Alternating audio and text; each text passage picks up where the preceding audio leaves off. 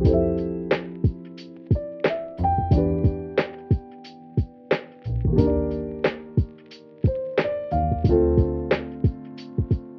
Alana. And I'm Jessie. And we are making benches. Tonight we're talking about dealing with internalized anti-Semitism as the final installment of our anti-Semitism series. I think originally this had been called like processing anti-Semitism and dealing with internalized anti-Semitism, but I felt like we had done a lot of talking about processing anti-Semitism in our second session of the series, so that felt a little bit repetitive. So we're focusing on internalized anti-Semitism today. And if you want to listen to us talk about processing anti-Semitism, I would recommend you listen to the second episode of this series.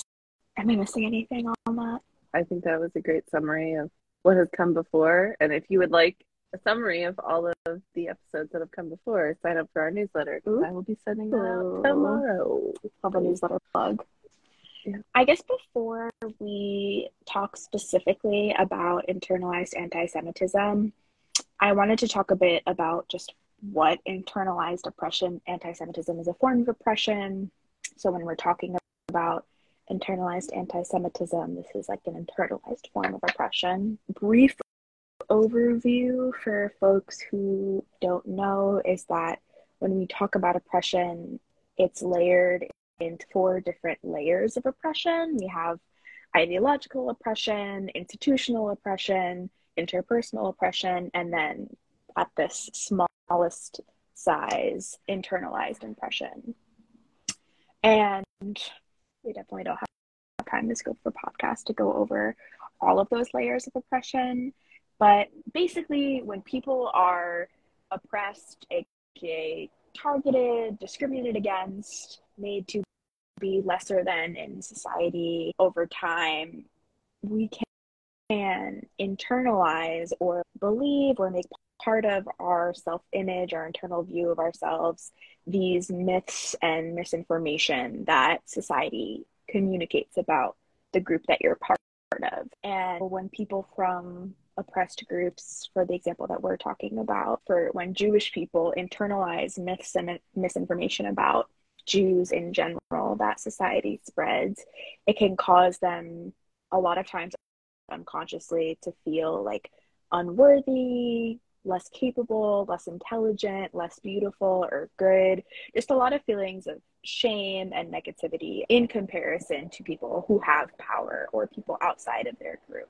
Highlighting though that just because someone might experience oppression or the impacts of bias, it doesn't necessarily mean that person has internalized oppression. There are plenty of people who are oppressed who do not, I don't want to say suffer from, but I guess experience the impacts of internalized oppression, just because everyone is different. And if you grow up in a really insular community, you might not like hear certain things about your cultural group or racial group that can lead to internalized oppression or for whatever number of reasons. And so we don't want to like assume internal oppression, because then that can end up being more condescending than empathetic or helpful. And we don't want to like veer towards a victimizing mindsets. And then I just wanted to highlight the 2 ways that internalized oppression functions. It can either come through on an individual basis, where as an individual person, you believe the stereotypes and misinformation that you hear about yourself. And this might mean to not do certain things that you want to do or act in certain ways that actually reinforce a stereotype and end up being self-defeating. It can also happen among members of the same cultural group. So this can look like people turning the oppression on one another, and because they've internalized these myths or this misinformation about the group that they're a part of, they then reflect that back onto their community. And so this can look like treating people who are part of your community with less respect, undermining them, criticizing them, mistrusting them, not wanting to be a part of that group. And so those are two different ways that it can show up, both like the internal impacts and or both and among more interpersonal interactions. And just ending that on highlighting that internalized oppression is never the fault of the person who is impacted by it. So we want to avoid blaming people for those impacts, the impacts of oppression, and begin to work to move forward from that and heal from that, which obviously at the end of the day, the goal is to dismantle white supremacy culture as a whole and colonialism, because these are the things that like perpetuate most of the forms of oppression that we engage with in our day-to-day lives. So that is a broad overview on internalized oppression. Did that all make sense, Jesse? Yeah, absolutely. I was in my head comparing it to the things we're going to talk about, how it shows up for us. And I was like, check. It's just like, oh no. So I think that's a really good way to guide us into the discussion, like a good framework for understanding what we're As I was reading it, I was thinking so much, especially when it occurs among members of the same culture group, I was thinking so much of Jewish people in the area that we grew up in being super anti-Semitic towards the Hasidic Jews that lived where we grew up. I literally just typed KJ at the end of my thing because I was like, I didn't even make that connection when I was like preparing for tonight. And as I was saying it out loud, I was like, oh, literally right there. Hello. And I guess that's an entryway for us if we want to just start there and then go on to the rest of our stuff. Yeah. I guess as a background, understanding that Alana and I grew up in a Reformed Jewish community outside of New York City, but relatively close to New York City and New York State, and very close, Alana closer than I did, but very close to a Satmar Hasidic village in upstate New York known as Kiryas Joel. And that community really, from my understanding, functions largely independent from the towns around it, in that they have their own ambulance corps and their own services within the community, and is largely separate from the larger community. However, there's shared spaces like grocery stores and things like that in the community, I think, that cross over sometimes. You grew up a lot closer geographically to that community than I did. So do you want to start with how that impacted your education, or just being near it, or how you were treated at school, or anything? I don't even know how I didn't think that this was going to come up in this session, since it's such a massive part of and it's interesting to think about the differences of you even growing up like 30 minutes away versus me being 10 minutes away, and the difference that makes. Hopefully we're not doxing ourselves, but I feel like all of this is widely available information on the internet. I can't hide from the internet, at least with my name, but I'm not doxing you. Sorry. And wow, there's so much to unpack there. I feel like this could almost be an entire episode in and of itself, just navigating Kiryas Joel as a non-Hasidic Jew in New York. But I guess from the lens of internalized anti-Semitism, starting at least the first time I can remember, as early as middle school, I was naturally facing anti-Semitic comments about my nose and my hair, and we can go into that more later, but people were constantly making comments about the Hasidic Jews in Kiryas Joel and Kiryas Joel as a whole.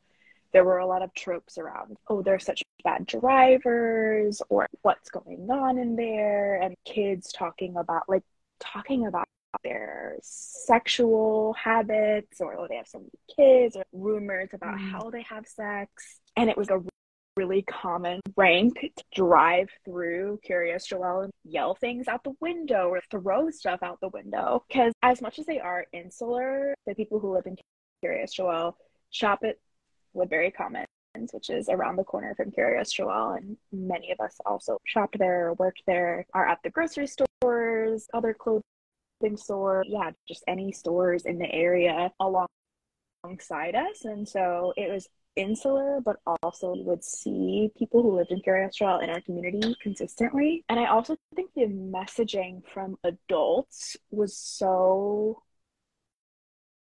really anti-Semitic, and not especially, but also from Jewish adults. think a lot of that is in part to a political and economic lens that they have crafted that I don't really understand, quite frankly. I don't feel like I have enough knowledge on that political or economic background to have much to say on that front. But what I do know is there is a lot of tension between Kiryas Joel, which is its own town within the village of Monroe. And they've also bought a lot of land and have expanded rapidly, like scary fast. From an ecological perspective, and I think this is where it gets super dicey and hard to nail down, because it becomes problematic when people are saying things about the Hasidic Jews that live in Kiryas Joel that are about their Judaism or tied to other anti-Semitic beliefs, which is very easy when they are expanding rapidly and have economic capital and political power. That very easily turns into these tropes about Jews having power and money and influence. But this is just a group of people who is cutting down an insane amount of trees and building infrastructure on farmland and really changing the political and economic situation and dynamic of an entire community. I have numerous friends whose houses were bought out completely by Kiryas Joel. There's been definitely an exodus of sorts of people just moving out because people from Kiryas Joel were willing to buy their houses for cash in really large sums of money. And that's how the expansion has happened. Like full neighborhoods that I used to go into growing up around the corner from my house are no longer filled with the people who live there, but now is an extension of Kiryas Joel. And so I think it's really complicated. And I guess that's why I don't know how to nail down this ramble into something specific. I guess at the core of it though, because of all of the strife that Kiryas Joel has caused, because they're visibly Jewish, that is what Judaism has become associated with where we're from. And so adults grumble about the Jews in Kiryas Joel and, oh, they're buying all the houses, oh, they're drivers, oh, like this, that, and the other thing. That's passed down to children. And then children are saying the same things. Like in high school, that was like all people ever said. I even had taken that in and being like, oh, I need to distance myself as far from that as possible. So I also have to be like, yeah, that's not like, I'm Jewish, but not like those Jews. That's not me. And there were a lot of people who were like, oh, I didn't even realize that like you could be Jewish and not be like that. Basically thinking like that is the only type of Judaism that exists. So it was also hard to delineate. There are layers to Judaism, and yeah, I don't even really know how to contend with the complexity of what is Kiryas Joel today, but definitely has contributed to a large percentage of my internalized anti-Semitism, both in the way that I think about other Jewish people and the way that I think about myself, and has also largely contributed to a lot of the anti-Semitism that I experienced, like directed towards me because of what other people perceived. And I'll stop there. Yeah, no, that's so helpful to know. And so some of it crosses over and some of it doesn't, because when I was going to high school and all my secular schooling was so removed from Kiryas Joel that we weren't directly impacted by that as a larger community. My larger community was Christian dominant for sure. The large church in town that everybody went to was still teaching when I graduated that the Jews killed Christ. What and church? Would make this big display. I'll tell you later, because now I'm gonna get like in trouble. There's a lot we could reflect on in terms of the very Christianness of my education, in the sense that like baccalaureate, I don't know if you had that for around graduation time, a very like religious ceremony, and there's just a lot of weird shit that looking back I'm like, why was there a priest coming to talk to us after someone committed suicide in school? Like it was just weird. So all of that as a backdrop, I think the anti-Semitism associated with Kiryas Joel only came when I would literally drive into Monroe with my family. And I think a lot of the messaging I got was from Jewish adults, because I didn't have as much from, like now, if I went back to my hometown, I'd probably hear more about it, but it wasn't as much of a spread thing back then. And I think what I saw subconsciously, of course, I didn't know this at the time, was that there was a lot of resentment of Kiryas Joel because, quote unquote, like they don't consider us real Jews. And so therefore it almost justified the anti-Semitic things that Reform Jews were saying at our temple, because it was okay, because they wouldn't see us as real Jews at all. So it's okay for us to criticize them. And almost this pity or this disgust with, like you're saying, the economic conditions, the amount of children they were having, the way they were raising children, the treatment of women in their communities. It was considered this like backwards, dirty, not our type of Judaism, Jewish place that it was okay to make fun of, at least in Reform Jewish circles. And I think adults probably now would be horrified to know that was the impression they gave us, because they would not want to be associated with that type of bigotry, but it absolutely was in the water that we were swimming in, metaphorically, at Temple. I think that tells us a lot about other Jews' internalized anti-Semitism and how that shaped ours in relation to Kiryas Joel. Honestly, I almost even think you're giving people too much credit, because like I actually don't even think that people will be horrified at what they've said and how it's made us perceive. Like, I've had to have these conversations before with Jews who were adults when I was a child, who have said a lot of these things and continue to say a lot of these things, and been like, at the end of the day, like, maybe we don't have to talk about their Judaism. We can talk about some of the other issues that are coming up, sure, but it doesn't have to be associated with their Judaism, or think about the way that even talking about them as a group, like a them, contributes to like the anti-Semitism. And also, at the end of the day, regardless of who considers who a Jew, not to say the age-old line, but we're all fucked in the end anyway, because it's not about who what Jews consider other Jews Jewish. It's about who the Christian hegemony thinks is Jewish. Yeah. And I don't know, whenever I've tried to bring that to light, it's been a lot of like, I don't care, like, they're not like us, they won't accept us, and they're doing so much to destroy this community, and so it doesn't matter to me, and I stand by what I said. And yeah, I mean, I think that's why it's beyond the scope even of this conversation about internalized anti-Semitism, because I think it goes so much deeper. It could be interesting to have a whole Kiryas Joel series for our 845ers and beyond. I mean, I think that's a massive contributor to so many forms of anti-Semitism at all of the layers of oppression for people who grow up in that clump of towns that are close to Kiryas Joel. Definitely for a different episode. More to talk about. Yeah. I wanted to highlight for us what is and is not internalized anti-Semitism, because we're talking a lot about what is internalized anti-Semitism. But I think something that's super common as Jews who identify as anti-Zionists is to be called like self-hating Jews, or to have people suggest that we have internalized anti-Semitism and that's why we're anti-Zionist. And that being anti-Zionist is not anti-Semitism, as we say almost every episode somehow. And in the same way that it's not anti-Semitism, anti-Zionism is not internalized anti-Semitism.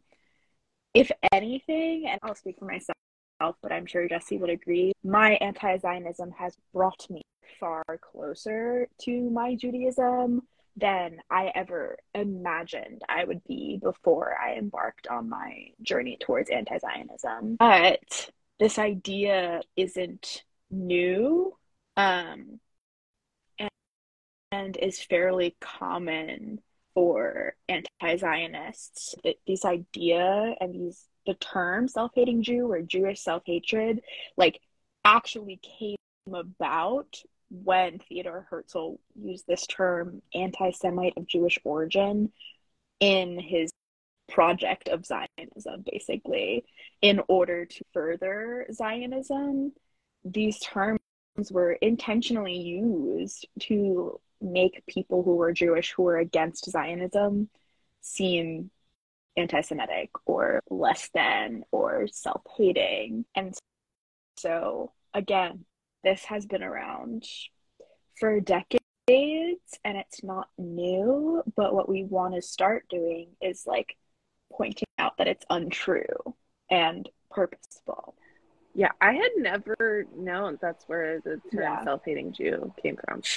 Makes a lot of sense in an attempt to shame people into one political viewpoint. Because there is a real history of people who are Jewish becoming anti-Semites. Like that is a real thing that has happened. And one person I was just looking up was William Potter Gale, who had Jewish ancestry, but his father had rejected it and then became like a virulent anti-Semite who was very much into white terrorism and white domestic activity in the United States that targeted and harassed not just Jews, but minorities of all types. So I don't know the terminology that we should use for that because it's almost not even a self-hating thing. It's I don't know. You're much more into the psychology of things and sociology of things that I have words for. But I think it is important to acknowledge that people who have come from Jews can end up anti-Semites or can hate being Jewish so much and not want to be Jewish and out of a place of hatred convert to Christianity. But it doesn't mean that every Jew that converts to Christianity or every Jew that no longer practices Judaism and becomes of a different religion or viewpoint are anti-Semitic. So I think it's just a really nuanced area where odds are most Jews that you meet are not self-hating Jews. So I don't think you have to worry about it. Like it would be very rare to find somebody who was raised Jewish and is now spouting Nazi propaganda, and like that's just not going to be the scenario. So we really don't need to be using the term, I think.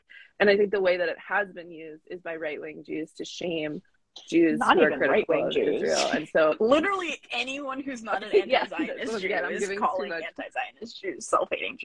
Yeah, so it's become this like dog whistle word, I think, that is not really what some people think it means. It has nothing to do with like Jews becoming Nazis, which is another weird thing that some people are obsessed with. So I think we could talk more about like assimilation, and we could talk about how our insecurity as Jews leads us to make some unsavory political connections that we think is going to secure our safety. But I think we've talked a lot about that already. I do think, and we might disagree on this, but I feel that is still internalized anti-Semitism. It's just a much more extreme version of that. And I think in a lot of ways that can be passed down as generational trauma, which we talked about last session. But like that is the extreme result of internalizing centuries of oppression, is turning so far against your own cultural group that you have literal outright disdain or hatred for them. And that's not to say that all internalized oppression looks like that, which I think is what you were getting at. Like, not everyone who experiences internalized oppression is great. I want to kill everyone in my cultural group. A lot of the time, it's way more just feelings of insecurity and shame. But there are a lot of really extreme examples where at the core that is coming down to the impacts of oppression, and that points to how insidious and harmful oppression is, especially oppression that is just built upon over centuries and centuries. And I think about internalized oppression for other communities, and I think about someone like Candace Owens or even Kanye West, who promote like white lives matter or are actively super racist towards other Black people. And as much as that's not everyone's experience of internalized racism, that still, I think, is a really extreme result of that internalized racism. So I'll say that. And I do also think that for a lot of people, that is coming from a place of self-preservation a lot of the time. And that doesn't make it necessarily right, but I think it's something to acknowledge. And I think I'll stick to talking about anti-Semitism because that's what we're talking about, and that is our experience. But going back centuries and centuries, there is so much historical evidence of Jews having to literally pretend they were not Jewish, hide their Judaism in order to avoid death. At its most extreme, death. At its less extreme, just harm, physical or otherwise, even beyond the Holocaust. But we can think of examples in the Holocaust of people like trying to prove that they're not Jewish or faking Christianity to escape death in concentration camp, like the Spanish Inquisition. But basically, when Judaism was not chill in Spain and Jews were not allowed to practice. So again, Jews were either forced into conversion or converted but practiced secretly, because if they were practicing outwardly, they would be killed. And those are two examples, but this has happened throughout history, like literally for centuries. And so I think a lot of times that internalized anti-Semitism can come from centuries of being like, it is not safe for me to be Jewish, and this is what I've had to turn to, or my family was Jewish 4 generations ago, but we converted, and this is the messages that I've heard from everyone around me. And thinking about how to fit into mainstream society, or to fit in, I guess, in the extreme versions that we're talking about, not fit in, but to evade harm, like having to espouse anti-Semitic rhetoric out of fear for your own safety or your family's safety. And while I think that there are nuances than that, not all of that is internalized anti-Semitism, but I think a lot of that is what breeds internalized anti-Semitism and leads us to where we are. So thinking about some of the ways that we see it show up in the world, but then what is that coming from? I just wanted to flag some of that before we... Absolutely. And I think what we're getting to in the next part too will be how it shows up generationally. I think that's really well set up. How you said it might not be that all of our parents even experienced a specific type of internalized anti-Semitism, but the way it shows up in their generation or in our grandparents' generation from being passed down without all the explanation of we did this for safety or we did this for this reason, then it becomes a very different thing, which I think is really interesting how it shows up. So yeah, thank you for explaining all that. We wanted to end on talking about how internalized anti-Semitism shows up for us. And I guess this is like outside of the context of Curious Joelle, because I, like we said in the beginning, I think that's the background of a lot of our experiences.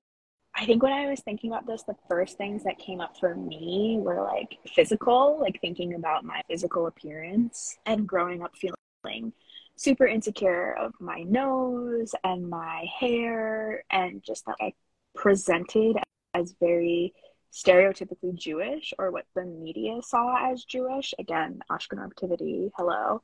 And we don't really have to get into the ways that my brain was socialized to dislike those things before someone even told me, oh, you have a Jew nose or you have Jew hair. But then hearing that again reinforced by my peers at a really young age, I feel like the first time I can think back to that, I was in middle school. And before I even turned 13, like, people had said to me, like, I don't know, made comments about me having a big nose, having a Jewish nose, or having Jewish hair. Oh, you have Jew curls. And okay, not a huge deal. I love my hair now. I don't give a fuck about my nose now. It's actually not particularly large. And I'm versed enough to know that neither one of those things are actually reflective of Judaism. However, I had internalized that rhetoric, and I was like, okay, those features on me are ugly, and those parts of myself are ugly. And so I had to go through a lot of years of unlearning. I think it was helpful that society started to really lean into curly hair. And I was like, okay, cool. Where was this when I was like 13 and hating my curls? And now everyone loves curls and everyone wants curls. So ha ha ha to all of you. But yeah, I mean, it is just so reflective of societal norms influencing how we feel about our bodies, even on a more broad level. So that's where I'll start for myself. Yeah, but I want to give some more space for you. Similarly, I don't present as Ashkenazi stereotype, I think, as you do. And I do, at the same time, experience a lot of insecurity around my nose. I think for me, a lot of what has shaped my internalized anti-Semitism has been a lack of an extended Jewish family in some ways, and having a lot of non-Jewish family members and being uncomfortable talking about or sharing my Judaism with them because it was weird. And it was definitely supported at school and with babysitters or with family friends or anybody who wasn't Jewish. It was just weird. And don't make a big deal out of it, don't talk about it, just be as normal as possible, which of course in my little kid brain was just normal, but now as a grown up I can see was Christian dominant society, and just play along with it. Just make the Christmas tree in the project at school. Don't ask about it. Don't get upset about it. And don't draw attention to your Judaism, which could go into a million other like issues that I have as a human being. But I think specifically really reinforced the idea that Judaism was something that was shameful and weird, and as a part of my identity, something I should hide away. So I think, as we've said, that can be different because of the community I grew up in or just the family structure I grew up in. But it was definitely like somewhat physical and my appearance. I think it was more who I was on the inside. It's like I could almost play normal or just pretend that I wasn't this other thing, and that on Saturday mornings I could do whatever. Maybe I could skip temple to be normal, but it was always like something I should try to avoid doing in front of other people almost. Yeah, that's really interesting, like the layer of having extended family that's not Jewish. And I think that is a whole different conversation as well about the way that Jewish converts and like interfaith, what's the word I'm looking for, families are viewed in Jewish spaces. I can't speak to other religious spaces if this shows up as much, but I'm going to speculate on what it is. And I feel like a lot of it has to do with this weird Jewish thing that I don't actually think is grounded in truth, but about you're only really Jewish if like your mother's side is Jewish, and it being matrilineal. And I can't remember if we've talked about that before. And the other part I think is a real fear and insecurity around not continuing Jewish family and tradition and life. And I think a lot of that stems from Holocaust trauma. I'm not even Holocaust trauma, because there are so many traumas pre-Holocaust that were trying to extinguish Jews. So just general. And so it creates this really weird, aggressive in-group energy where people are constantly talking about families. I mean, this has changed a bit over time as it's become a little more normalized, but like constantly talking about families that one parent is a convert, and interfaith families are like not even converted, but oh, the dad is Jewish, but the mom is Christian. They're raising their kids with both. And I feel like I heard that constantly at temple. People, and there's a lot of gossiping, and it's like such typical, like people would always be gossiping about that. And yeah, I'm just thinking about how even that is a completely different experience than my own. Even that small difference creates this vastly different experience in self-Jewish perception. So thank you for sharing that. I'm happy to. And I think, but part of it is not growing up with Jewish grandparents, really, because just family dynamics and deaths in family, but also not growing up with proud Jewish role models outside of my family, I think, other than temple, which is like when you're getting those mixed messages, right, is like these are people who like us, but also we're not Jewish enough for, or like us, but then talk behind our back, which I just like, this is a whole separate thing we can go on, but like gossip, I am not anti-gossip. And like, I think we should talk about how gossip has probably sustained the Jewish people through centuries, but totally different podcast, totally different. Something to look forward to in the new year. And I would love to just, I am very much into gossip. Separately though, the way on my dad's side of the family, it was passed down that we don't talk about what we left behind in Europe. We don't do that. We're American now, and we do American things. And my dad being the one who was like, wait, but I want this Jewish stuff. Can I be Jewish? And I think that shows up in weird ways, because it shows up in some things that get passed down from his great grandparents that he doesn't know he's replicating, but other things he's trying to break and change in his traditions. And so I think it's just really interesting when we're talking about what we're even not aware of in our own experiences, that we're like, oh yeah, because I'm Jewish, this happens, is so different for so many different people. And I think that's something unique about the Jewish experience, is that we all have these assumptions based on our Jewish upbringing or background that might not be anyone else's, which is why I think it's so interesting to talk about where anti-Semitism shows up in our internalization, because it might be really different than someone else's. That's what I was just thinking when we were comparing notes on anti-Semitic thoughts. No, seriously, I didn't even think about that. And I do think that in a lot of ways, I have a very different experience because I grew up with two sets of very Jewish grandparents, and both my parents were actually raised conservative Jews. They only became Reform Jews when they moved to where we live now and had me because they really liked the rabbi at our temple. Shout out Rabbi Loeb. I definitely think a lot of that shame or insecurity in a family setting wasn't coming up for me, which I'm sure made a world of difference down the line.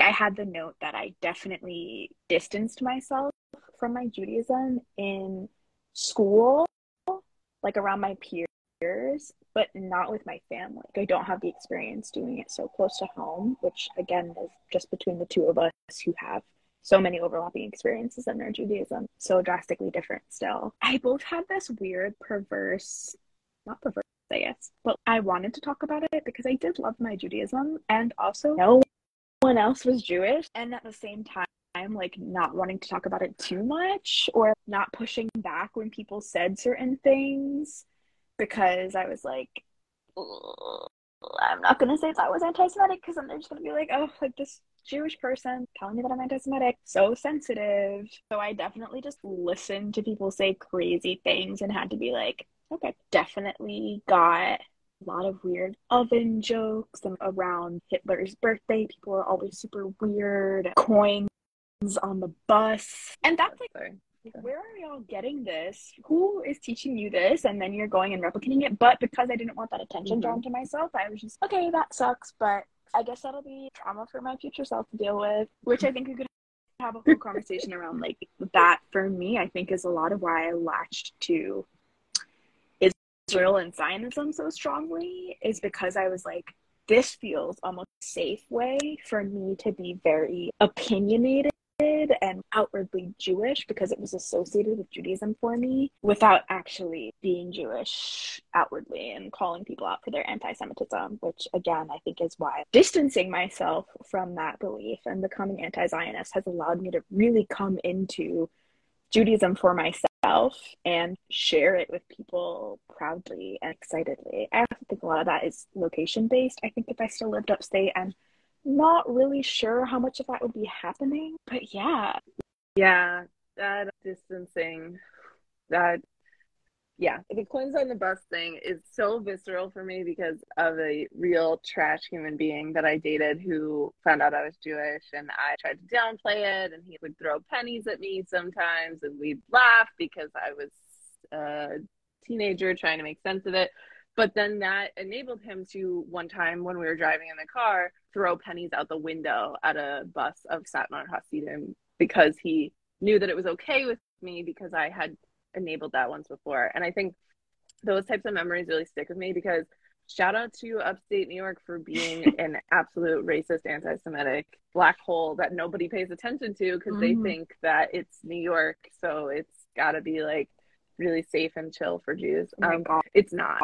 And I think that has totally shaped my understanding of, if I let people get away with it now, then they'll only weaponize it against other people that are like me or not like me and don't have the tools and resources to defend themselves, which could go into a bunch of other oppressions I feel that way about. But I think as an adult now, I'm able to see how clearly that silence and that complicity enabled people to harm others, and that is just something to live with. So distancing from Judaism and distancing from my own protests against anti-Semitism because I just thought it would be easier that way. I have almost like a mirroring experience. Like I can only imagine this was happening all the time. Yeah. And definitely highlighting that New York, I think, is so, because of New York City, is highlighted as a bastion of safety for Jews. And sure, in the city, like the city, right, but we're not talking about the city. And if you go so much as half an hour outside the city, it is so different. New York would be, without New York City, New York would be a red state. Like, New York would be completely conservative. Almost every single county outside of New York City, besides like Albany and maybe one or two other areas with some major cities, are Republican, like vote Republican every election. There's just such a massive population in New York City that it doesn't matter. But I was having a conversation with someone a few weeks ago who grew up in upstate New York. I don't know, super upstate, like 5, 6, 7 hours from the city. And they were like, yeah, I grew up and I had literally never met a Jewish person until I went to college. And this is a person who lives in New York. So this idea that people in New York are somehow like, oh yeah, Judaism and New York go together, that is so not true. Even like an hour, not even an hour, like an hour or so outside of where we live, Pine Bush, they're like quite literally Nazis, and anti-Semitism in Pine Bush is even more terrifying than what we experienced. So yeah, push back against anti-Semitism when you see it, because if you're not doing that, it's going to keep happening and it's going to show up in even more harmful and scary ways. Yeah. Bleak. No.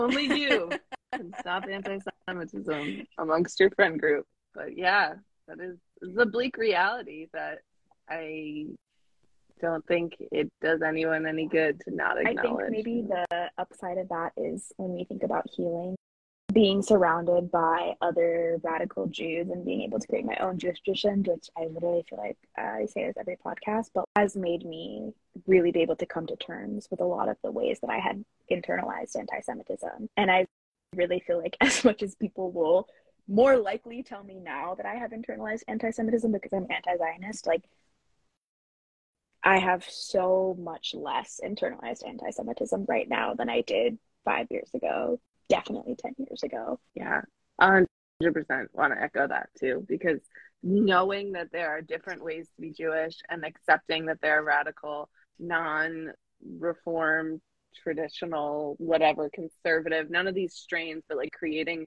your own traditions from bits and pieces of all these things, knowing that is valid and real and other people are doing it and I can do it my own way, brought me so much closer to Judaism, brought me so much more pride in Jewish identity. So that is the upside of all of this, is that there was a way to create a strong Jewish community. I just didn't see it at the time as a kid, and without spaces like making benches, I wouldn't have. And look at us, it. We didn't even know back in the day that we would be here. Who would have thought? No idea. We didn't. So what is the thing of, what's the quote that if you don't see the book that you want to read on the shelf, write it? That's what we're doing. If we don't see the community you want to join, you gotta make it. So I saw honking out there. This has been a way longer episode than I anticipated. I hope y'all enjoy however much of it you listen to. As Jesse flagged in the beginning, sign up for our newsletter. The link is in our bio or on our website, and you get a whole bunch of good stuff in there, and Jesse makes them really cute, so you're going to want to do it. Shout out to Nate for our podcast music, and I hope that everyone has a happy secular new year, and look forward to some fun new episodes coming in 2023. I think we'll probably be on a hiatus for at least 2 weeks or so because we got some planning to do, but future topic, Jewish gossip as preservation, something to think about. Thanks everyone. Thanks Jesse. Bye.